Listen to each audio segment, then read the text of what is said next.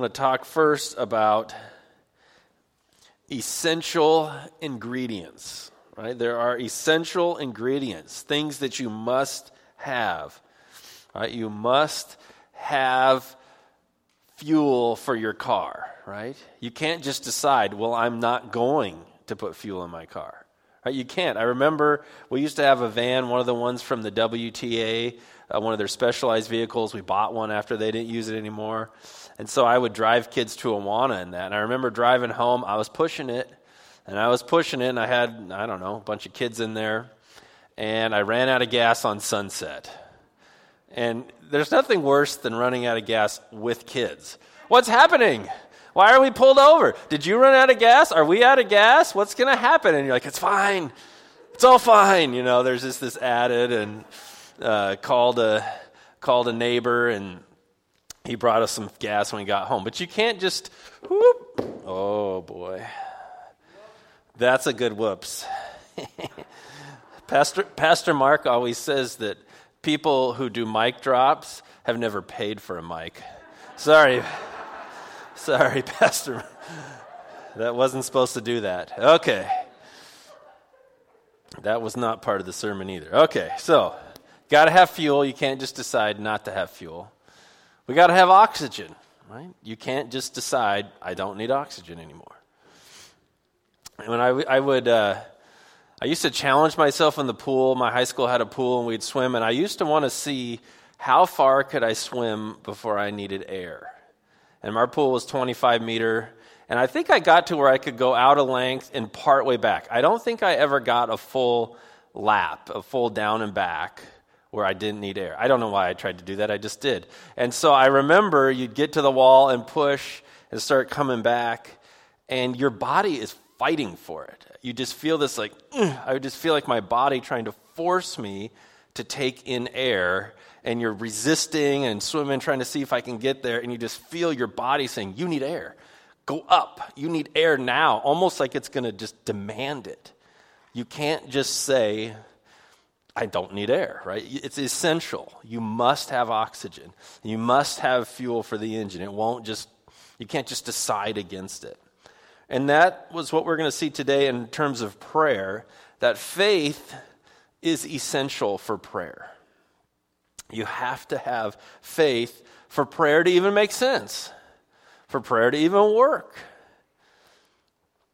Faith is essential for prayer. Hebrews 11:1 tells us, it's a very nice, concise definition of faith. Hebrews 11:1 says, now faith is the assurance of things hoped for, the conviction of things not seen. The assurance of things hoped for, the conviction of things not seen. So faith has words like trust, confidence involved. So if you're assured for something you're hoped for, it's something you don't have.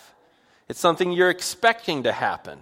So we have faith that when you're in Christ and you draw your last breath on this earth, you go through a doorway and arrive in heaven. I can't see that. I haven't been there. But I'm assured, I'm confident, I'm trusting that's the case. There's a conviction of things not seen. I've not seen Jesus risen from the dead with my earth eyes, right? I haven't seen that, but I have a conviction, I have an assurance that that is the reality. That is the truth, that Jesus is the risen Son of God, reigning at the right hand of the Father. I have trusting that. I'm confident in that. I have faith, and we need to have faith for prayer to even work. We need to be confident that we're talking to God, trusting that He is who He says He is, that He can do what He says He can do, and we're believing the answer to those prayers, whether we see them or not, right? We are trusting. So you must have faith for prayer to work. So what I want to look at today is 3 stories of prayer and see how faith was or was not present in these 3 stories, the 3 biblical accounts. So we're going to look at 3 stories of prayer, and I've got kind of a tagline for each one so that we can see how faith either was or wasn't present. So the first story's tagline is, this is just what we do. These will make sense when I give you the story, but I'm giving it to you ahead of time. This is just what we do is the first story. The second story is, you're not going to fool me. You're not going to fool me. And the third story is, just say the word. Just say the word. So that's the taglines. They'll make sense when we go through them. But the first story is, this is just what we do. So that story is found in the book of Acts, chapter 12. If you want to go to Acts chapter 12, the little tagline for that story is, this is just what we do. Acts chapter 12, this is just what we do. So we'll read a chunk here, and then towards the end we'll really see this come into play. So Acts chapter 12, verse 1. It says, about that time, Herod the king laid violent hands on some who belonged to the church. Right? So this church is born, but it's hitting the rough waters of persecution. He killed James, the brother of John, with the sword. So that's one of the apostles, James the apostle. And when he saw that it pleased the Jews, he proceeded to arrest Peter also. This was during the days of unleavened bread. So it's during a feast, unleavened bread and Passover to go together. We'd say it at Easter time. So during a feast, he locks Peter up. And when he had seized him, he put him in prison, delivering him over to 4 squads of soldiers to guard him, intending after the Passover to bring him out to the people. So Peter was kept in prison, but earnest prayer for him was made to God by the church. So we got the story there. Peter's arrested, 4 squads of soldiers. It was 4 because they would take turns, especially going through the watches of the night. 4 groups of 4.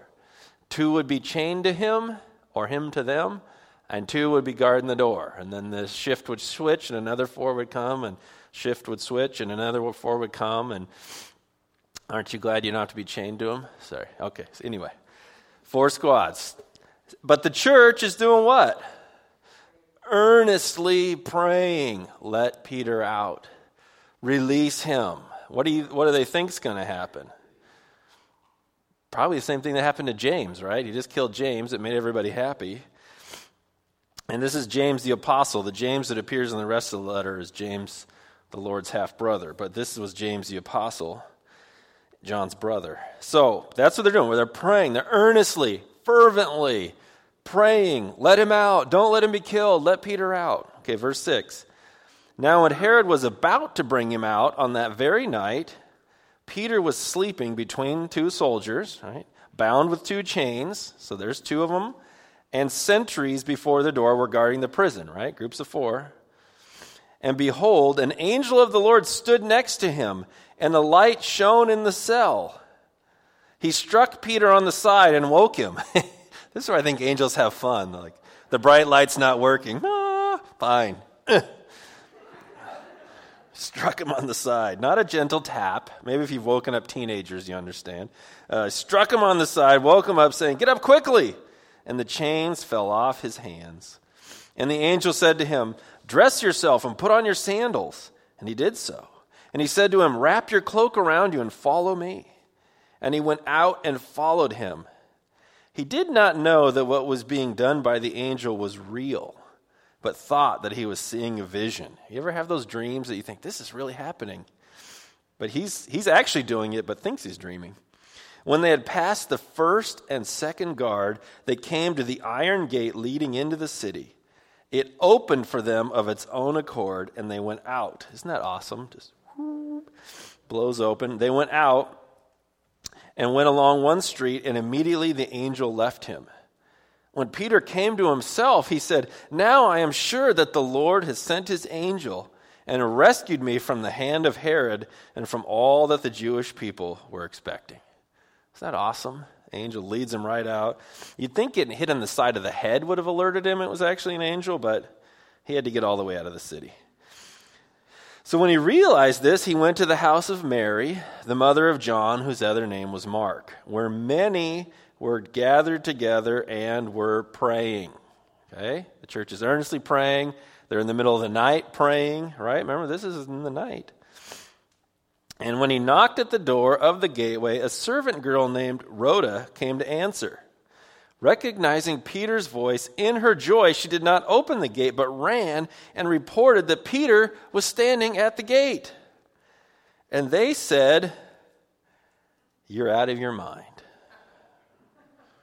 But you're out of your mind. It's the word for you're insane. It's the word for you're intoxicated. You're mad. You're crazy. You're out of your mind. But she kept insisting that it was so, and they kept saying, "It is his angel." Oh, well, that makes sense. Yeah. But Peter continued knocking, and when they opened, they saw him and were amazed. But motioning to them with his hand to be silent, he described to them how the Lord had brought him out of the prison, and he said, "Tell these things to James and to the brothers." Then he departed and went to another place. Okay. This is just what we do. You're praying earnestly in the night for Peter to be released. He's knocking at the door, and your answer is, "You're insane." Right? You're crazy. You're intoxicated. You cannot be in your right mind. We're praying for Peter to be released. We're earnestly praying for Peter to be released. Peter is standing outside, and their answer is, "You're crazy." What did they think was going to happen, right? And then I love when they come up with the other answer. Well, it must be his angel. Well, that's actually easier to believe. Peter's not there. There's an angel somehow representing Peter that's at the door. I think they're just trying to make her go away. You just saw his angel. I don't even know if that's a thing. Like, do you have a look-alike angel? I don't think that's a thing, but that's what they say. But isn't it, what are they doing in this prayer meeting? And it's this idea that prayer is just what you do. There's a problem. We know we should gather. We know we should pray. We're dutifully praying about it, but we don't actually expect it to happen. Right? Is that sometimes prayer? We're dutifully praying. It's at night. I mean, they might be praying through the night, earnestly praying, it said, and the answer is knocking on the door, and they say, well, I mean, he's probably going to get killed just like James got killed. And sometimes we pray, and it's just what we do. We know we should pray. We pray out loud. We might earnestly pray, but we don't actually think God's going to do it. You ever pray like that? I mean, this is a big deal. It wasn't like I'm just praying that his skinned knee gets better. He's locked in jail between 4 guards. I mean, it's a big prayer. It's a big prayer. But there's this idea that we don't actually think it's going to happen. We don't actually believe that God's going to deliver him. And when he's knocking at the door, we'd rather say his angel is at the door than like, well, why shouldn't he be knocking at the door? We're praying and we're expecting it. Faith is the assurance of things hoped for, the conviction of things not seen. God's going to take care of Peter. God's going to deliver him. He's going to get out. But it's easy to make prayer, this is just what we do. It's a spiritual discipline. It's right to pray. We should pray. God may or may not do anything. We're not going to have high expectations. But that's not really praying in faith, is it? It's praying out of obedience. It's praying out of duty. But there was this sense of, but we're not actually expecting anything to happen. We're not actually convicted that God's going to do it. We're not really thinking it's going to work. It's just what we do. So that was the first story. Is prayer just what we do, or is there faith? Second story is that you're not going to fool me. You're not going to fool me. We need to jump over to Mark chapter 6. So this is our second story. You're not going to fool me. Jump over to Mark chapter 6. We're going to see this element of prayer play out. Mark chapter 6, verse 1. Mark 6, verse 1. And this is, you're not going to fool me. So Mark 6, verse 1 says, he went away, Jesus, he went away from there and came to his hometown. By the way, he just healed the guy with a legion of demons that no one could tie up. That just happened. Then he healed a woman who had a bleeding issue for 12 years. And then he went over to a lady's house, a man's house where his daughter just died, and he just rose her from the dead. That's what he just got done doing, right? Healed the legion of demons, healed the woman with a medical issue that no one could fix, and rose a girl from the dead, right? Just, your average day with Jesus. So then, chapter 6, he went away from there and came to his hometown, Nazareth, and his disciples followed him. And on the Sabbath day, he began to teach in the synagogue, and many who heard him were astonished. That's the same word that they had over there in Acts when Peter's actually at the door. They were astonished. They were amazed, saying, "Where did this man get these things? What is the wisdom given to him? And how are such mighty works done by his hands?" They're just shocked. Like, I can't believe this. We can't believe, they're like, I had speech class with him. He was nothing like that, right? He would hardly get up and talk. And now look at him. He's in front of everybody. And they're just shocked. They can't believe it, right? Verse 3, "Is not this the carpenter?" Right? This kid, didn't he put my deck on last summer? Like, what is this? He wasn't doing this. "The son of Mary, and the brother," like we know his family, he's Mary's boy, "the brother of James and Joseph and Judas and Simon. Are not his sisters here with us?" And they took offense at him. So they started kind of amazed, like, wow, really, that guy? We never thought he would do it. And then they ended offended. It's where we get our word for scandal or scandalized, right? They thought a scandal is like a trick, a trap, right? You get 8,000 of them in your email box every week, right? It's a trick. I'm not going to fall for that. It's a scandal. You're not going to fool me. You're not going to take me in, right? They're offended. They're like, what kind of trick is this? You might have fooled those people over there, but we're your hometown. We saw you grow up. We saw you do this and that, and don't come in here with this stuff. So they're offended. They're scandalized. Verse 4, Jesus said to them, "A prophet is not without honor except in his hometown and among his relatives and in his own household." And he could do no mighty work there, except he laid his hands on a few people and healed them. And he marveled because of their unbelief. Isn't that amazing? He's actually limited. He could do no mighty work there. He just left the Legion of Demon guy, the woman who couldn't be healed, just raised a dead girl. He goes home. They're like, ha, no, you're not doing any carnival tricks here, Jesus. We know you. We know your family. We know where you're from. You're not fooling us. So he could do no mighty work, a few sick people, and he marveled. So marvel is the idea to be wondered, to have amazement, and it can be positive or negative, right? You can be amazed at a sunset and go, wow, how did that happen? How could that be? You can marvel and wonder at something, or you could see how somebody constructed some amazing, craft work and teeny little pieces of wood, and you're like, how could you even make your fingers do that? And just be marveled. But there's also this kind of marveling where you're like, how could you miss this? The Son of God is standing in front of you, and the stories are going everywhere around the whole region. I just left Jairus' house, just raised his daughter from the dead, and you think it's a trick. Like, how could you miss that? How could you not believe? And he marveled. So that is you're not going to fool me. You're not going to fool me. I'm not going to be taken in. And sometimes I think that enters into prayer. We don't want to be fooled. We don't want to be disappointed. We don't want to be let down. We don't want to believe too much because I don't want it to not work. I don't want to be hurt. I don't want to get my hopes up. And so I'm just going to keep it over there. I'm not going to be taken in. I'm not going to be one of those people that really is counting on God to do anything. I'm just going to take care of it. You're not going to fool me. Faith is the assurance of things hoped for, the conviction of things not seen. And some people say, I'm just going to stick with what I can see, what I can do, what I know. I'm not going to be taken in. I'm not going to be made a fool. I'm not going to get my hopes up. So that's story number 2. And the third story is, you're not going to fool me. Story number 3 is just say the word.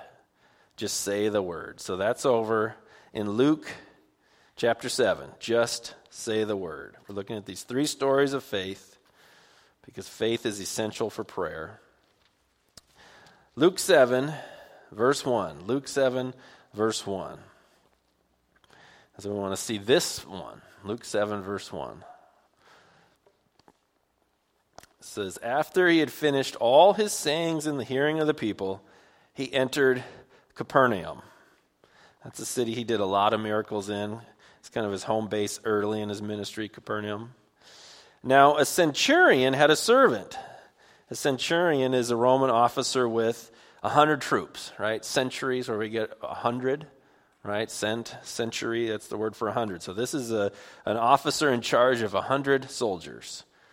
Now, a centurion had a servant who was sick and at the point of death, who was highly valued by him. And when the centurion heard about Jesus, he sent to him elders of the Jews, asking him to come and heal his servant.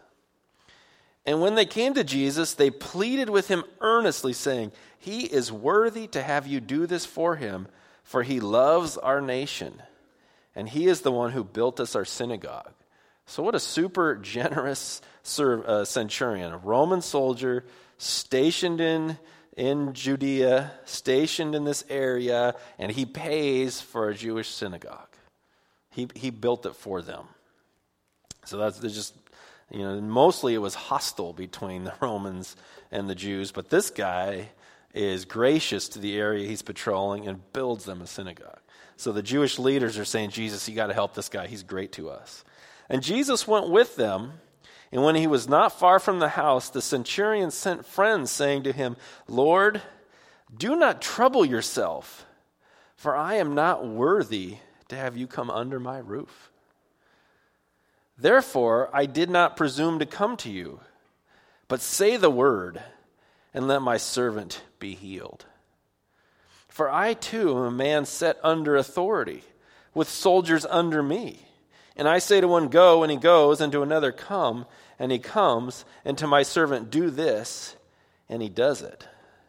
So he's saying, I'm a man under authority. Why didn't he say I'm a man with authority? He says, I'm a man under authority because he understands the chain of command. He has 100 soldiers. And this man reports to his officer, and if his officer tells him something, he does it. And that one reports to his officer, and somewhere down the line, they report to Caesar. So when this centurion tells his 100 guys what to do, it's as if Caesar gave him that instruction. I am under the authority of Caesar, under the Roman Empire. When I tell these 100 guys what to do, they just do it because I'm under the authority of Caesar. And he's saying, Jesus, I get it. You're under the authority of God. He probably underestimated a little bit. Not only is he under the authority of God, he is God with all the authority. He had the idea right mostly. He didn't fully have the Godhead down, but he gets it. If Jesus says the word, it's as if God the Father says the word. Just like if I say the word, it's as if Caesar says the word. He says, I'm a man under authority. I get what it's like that when I speak, they have to answer. And when you speak, the power of God has to move. So, verse 9, when Jesus heard these things, he marveled. There's our word again. He was amazed, shocked. And the positive side, he marveled at him, and turning to the crowd that had followed him, said, I tell you, not even in Israel have I found such faith. And when those who had been sent returned to the house, they found the servant well. Right? He says, I get it. You just have to say the word, and all the authority of God moves. But what I love in the story is, Jesus didn't say the word, did he? He just has to think it. He doesn't even say the word. He doesn't say, boy, or a servant at the centurion's house, I command. He doesn't even say the word. He just has to think it. It just has to be in his mind. Right? Just say the word. You have all the power. You have all the authority. If you say it, it has to happen. You don't even have to say it. You just have to think it. And it happens, and they show up, there's the guy better. That's the seed. Jesus was shocked. He was shocked at the faith.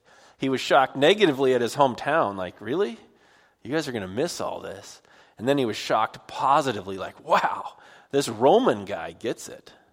He gets it. All he has to do is say the word. And that's the kind of faith we want to take to prayer, right? Just say the word. Faith is the assurance of things hoped for. That guy had assurance. Just say the word. Think the word. The conviction, you have all the authority. Faith is essential for prayer, right? We're praying to the one with the full authority of heaven and earth, right? We're not praying to an underling. We're not talking to political figures. This is the creator, eternal word of God. And when we want to come to him with that faith, just say the word. Just say the word. We don't want to come just because it's duty. We definitely don't want to come thinking, I don't want to be fooled. We want to come to that, just say the word. It's a little uncomfortable, though. Is this making anybody uncomfortable? Is anybody going, yeah, I've got like 15 scenarios where I'm not sure it worked? Anybody there? You can raise your hand or just think it.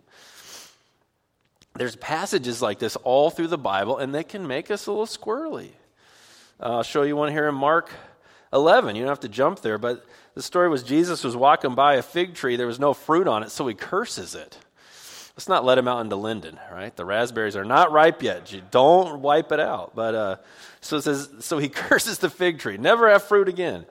So then the next day, Mark 11, as they passed by in the morning, they saw the fig tree withered away to its roots.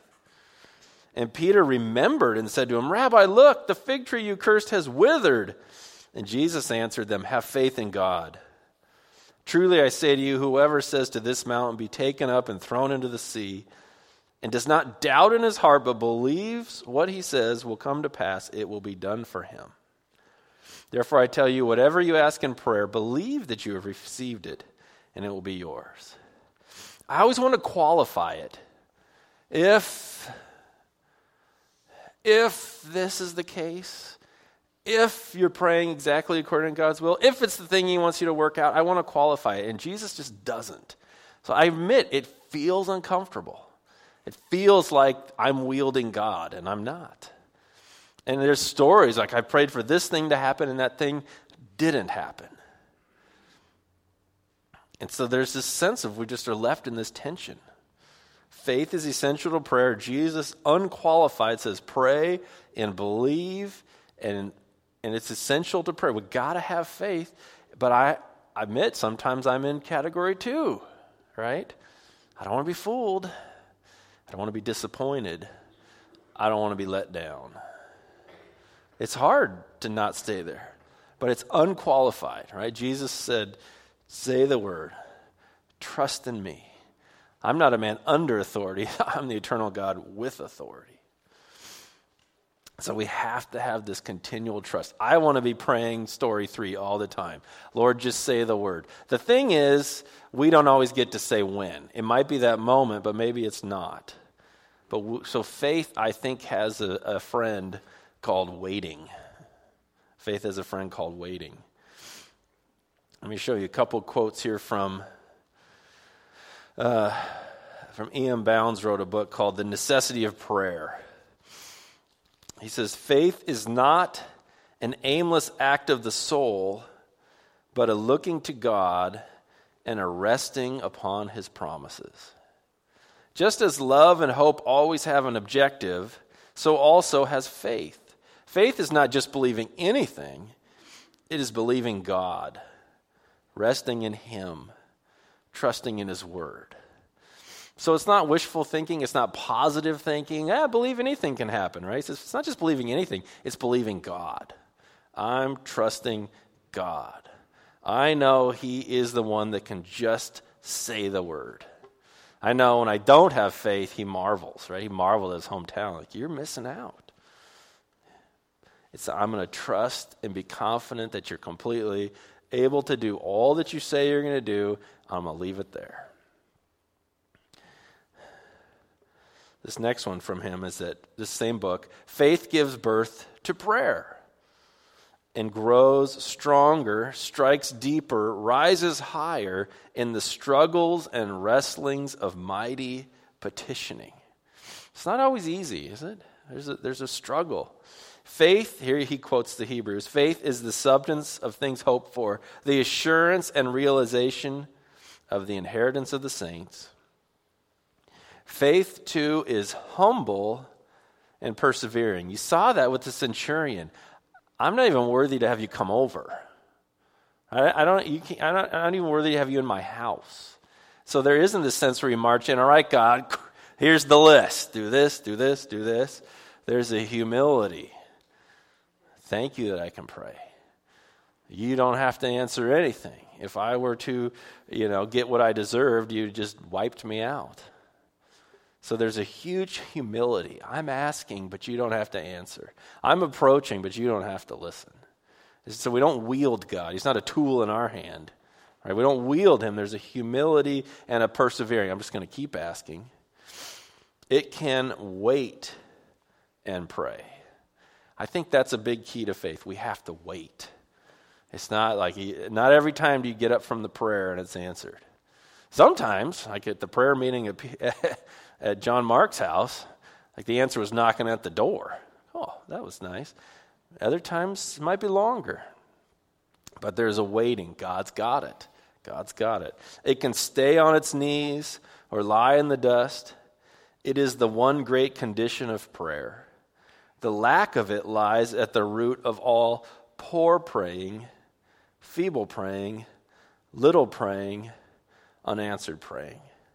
If we don't actually believe that he can do it, that he is listening, then we won't pray. We'll stop praying, or it'll just be going through the motions prayer. So faith is essential for prayer. Waiting on God, believing who he is and what he says. It's hard to wrestle that down. Sometimes you feel like is it this thing I'm believing, then I have a 30-second blip where I'm unsure, and then, it's all over again. I still don't think it really depends that much on us. But there's just this sense, I've given it to him. He can do all of these things. I'm asking him to do all these things. I'm believing he's going to do all these things, and I'm going to leave it there. And here's the reality. We have no other option. We really have no other option than to trust God and ask him. Pastor Mark sent me a podcast this week with a guy called Mark Sayers. He's an Australian, just brilliant thinker, Christian guy. But they were asking him questions about the pandemic and what do you do? And he said, it has brought us back to reality that we are not in control. We've had a pretty long and good run here in this country where things are smooth. Not for everybody, but for a lot of people, we've had a smooth, stable economy. Like you've never thought that when I go to the hospital, they'd say, we don't have room for you. Like, no, that happens in other countries. That doesn't happen here. We never thought that. You never thought you go and Walmart would have empty shelves. Like, I don't know. That happens in other countries. That doesn't happen here. No, it's happening here. Right? Things are not working smoothly. Things aren't working right. And we've had this kind of veneer of that there's other options. Well, I can trust God, or I can just save my money. I can trust God, or I can make sure we have this political party. Like I have options, and that's actually an illusion. We don't really have options. We're not really in control. We have no control over an earthquake, and was it Tonga that can send a wave over here? We got no control over that. We have no control over raging forest fires, wiping things out. Like we can't control that. We can't control the weather. We can't control one country lining up on the border of another country. We think we can, but we can't. Right? It's really brought the world right now, he says it's actually becoming more normal. It's becoming more normal. You read the Old Testament, you're like, yeah, there was disease all over the place. You look through history, the plagues just devastated Europe. That was a big part. Even in Roman times, there was massive illnesses and plagues. It was normal.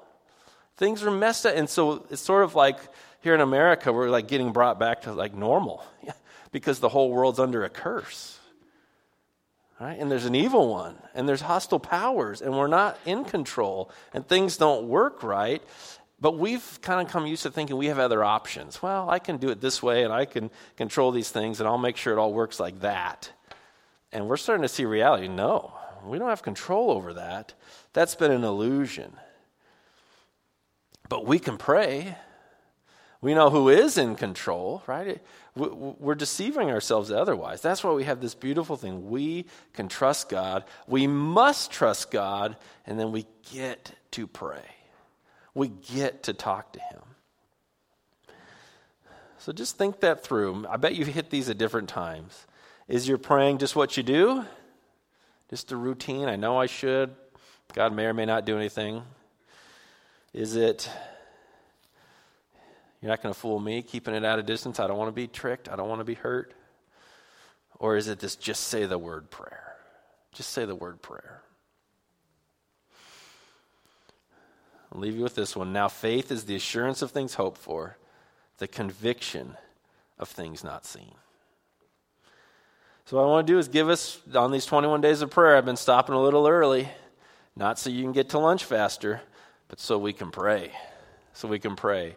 So I want to, again, take some moments to pray through this room. I don't know, if there is some urgent and deep prayer requests on the wall. And at home, even if you can't see it at home, you have urgent and deep prayer requests from people in your life. So I want to make sure these get prayed over. I mean, there are some, I've read a lot of them. I haven't read all of them. They need to be prayed for. There are some urgent things. And maybe you have some more urgent ones you want to add. And at home, maybe you're making a list of things you want to pray for. And to pray with faith. And to pray to the one who just has to say the word, just has to think it. And it can happen. So let's take, I want you during this time, you can pray where you are. You can get up and pray. You can add to the wall. You can go up. Just as many as possible. Let's pray over these things. At home, start praying. And even asking God to increase your faith. Like, help me. It's so easy to doubt. And it's so easy to be let down and hurt and fearful. And so let's just take some time to pray in this room. Pray those urgent prayers of faith. And then Pastor Mark will lead us in some songs. I think we're ending with one that's called Do It Again. We know in the past you've answered some amazing prayers. But we want you to do it again. So, and I may interrupt in the middle too with some more group prayers. But let's just take some time to pray and move around this room. Lord Jesus, let us be that third group, people who just come to you in absolute humility. We're not worthy for you to answer our prayer, but we know that you absolutely can with a word, with a thought that you can answer. Give us the prayer that you talked about in Mark 11, where we say, faith, move this mountain, it'll move. Lord, I know I can even be afraid to think those things. So would you do it, Lord? Would you deepen our prayer, deepen our trust in you? And we pray this in Jesus' name, amen. So why don't you go ahead, please get up and move